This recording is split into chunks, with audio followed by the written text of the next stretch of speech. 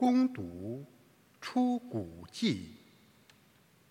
那时候，梅瑟听到天主从云中发出的声音，就对天主说：“我就要到以色列人那里去，对他们说，你们祖先的天主打发我到你们这里来。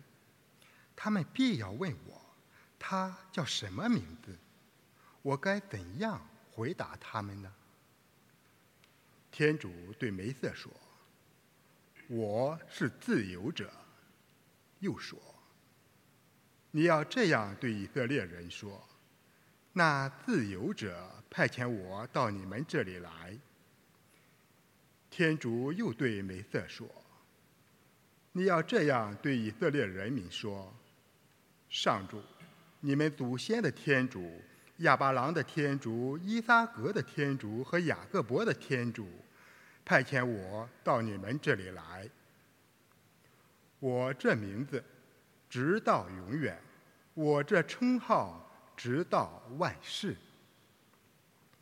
你去召集以色列的长老，对他们说，上主，你们祖先的天主，亚巴郎的天主，依撒格的天主和雅各伯的天主显现给我说，我确实注意到你们和你们在埃及所遭遇的一切，因此我决定使你们摆脱埃及人的压迫，到客纳罕人、赫特人、阿摩黎人、培黎齐人、西威人和耶布斯人的地方，就是流奶和流蜜的地方去，他们必会听你的话。你要同以色列的长老去见埃及王，对他说，上主希伯来人的天主遇见了我们，现在请你让我们走3天的路程，到旷野里向我们的天主上主献祭。但是我知道，除非我用强硬的手段，埃及王绝不会让你们走。因此我要在埃及伸手显各种奇迹，打击那地方，最后他才会放你们走。这是上主的圣言。上主永远信守他的盟约。请正称谢上主，宣扬他的圣名，在万民中宣扬他的工程。你们要纪念他的奇事，他的神迹和他的判词。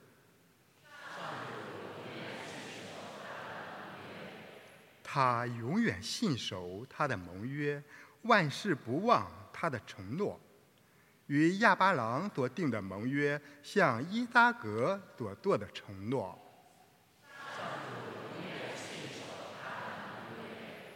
上主使他的子民日益昌盛，比他的仇敌更为坚强。敌人转而仇恨上主的子民，以欺诈的手段对待他的仆人。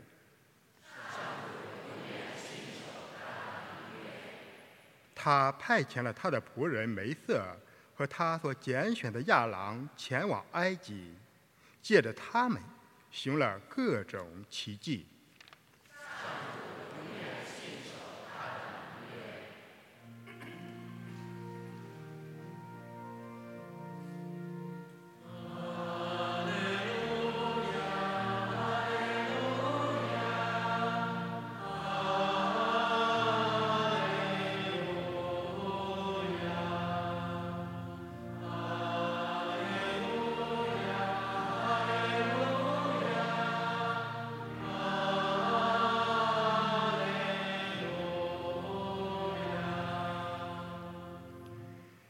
你们这些劳苦和负重担的人，都到我跟前来吧，我要使你们安息。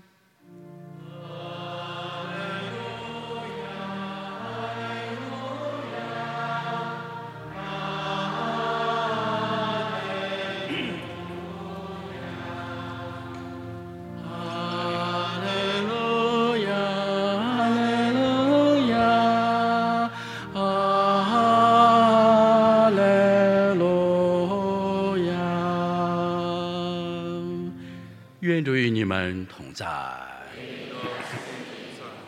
恭读圣马窦福音，主愿光荣归于你。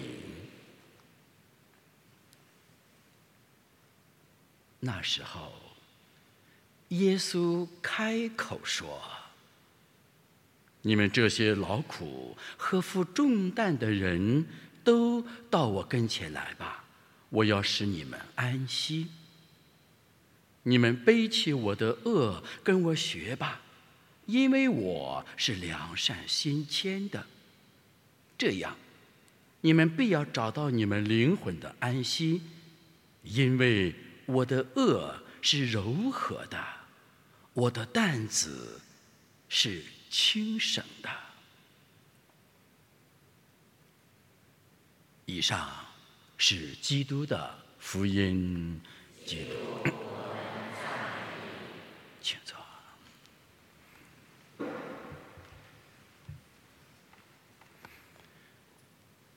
今天我们在两篇圣经里边要学习一句话，用不同的语言要跟我学。第一句话是拉丁语，一起跟我一块念 ego， 念 sum qui sum， 把它连起来就是 ego sum qui sum， 念。英文同样的意思是 I am who am， 念 I am who am， 中文意思就是我是自由者，念。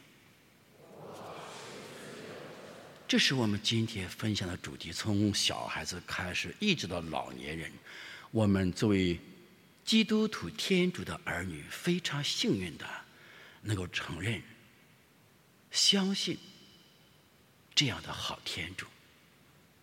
这样的好天主，只有这样的天主，他才可以自我启示说我是自由者。 ego sum qui sum I am who am。 佛教的创始人释迦牟尼，他不敢这样说我是自由者。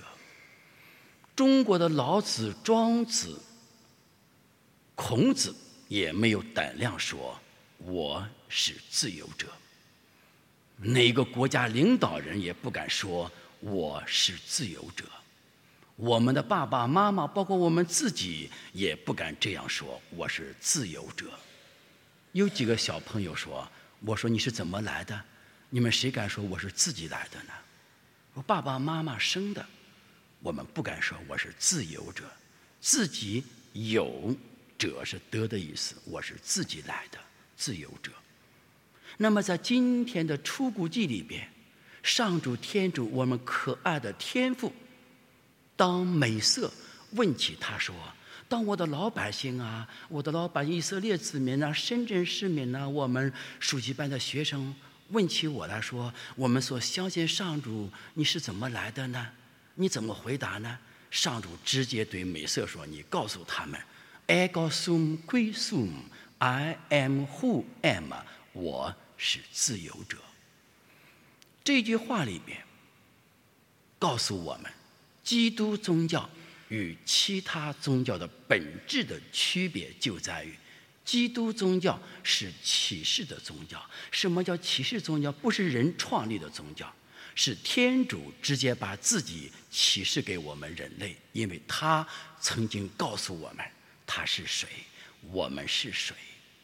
而其他宗教说我先是谁，然后呢自己从自己身上去找一个宗教，找个团体而归属。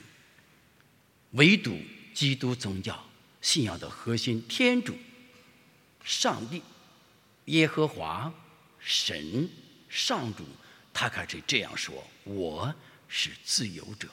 那么这个自由者里边，他给我们的关系是什么关系呢？一，他是爱我们，让我们以爱还爱的关系。